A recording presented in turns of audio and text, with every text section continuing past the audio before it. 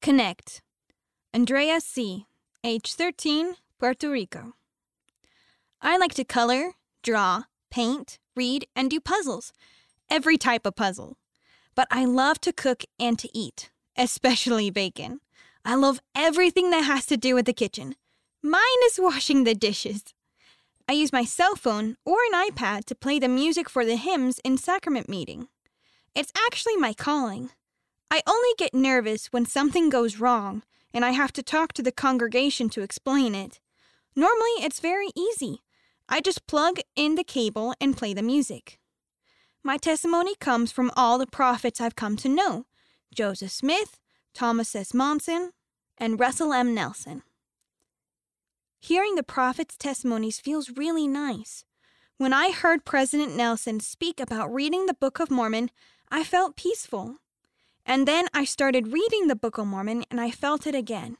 Everything fits. It feels real. I also felt that feeling when my family went to the temple. Carl M., 17, New Zealand. I've always been a big fan of art. I love capturing beautiful moments through photography.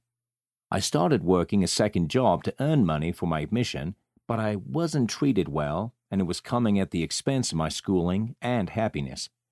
When I fasted and prayed, the answer I got was to hand in my resignation immediately and that everything would be okay. Now I've received multiple other work offers, including some for photography. I honestly believe that God is fulfilling His promise because I was obedient to His prompting.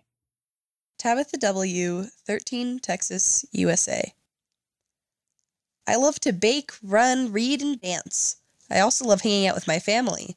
I help my mom run her cookie business, and I love emailing my brother who's serving his mission.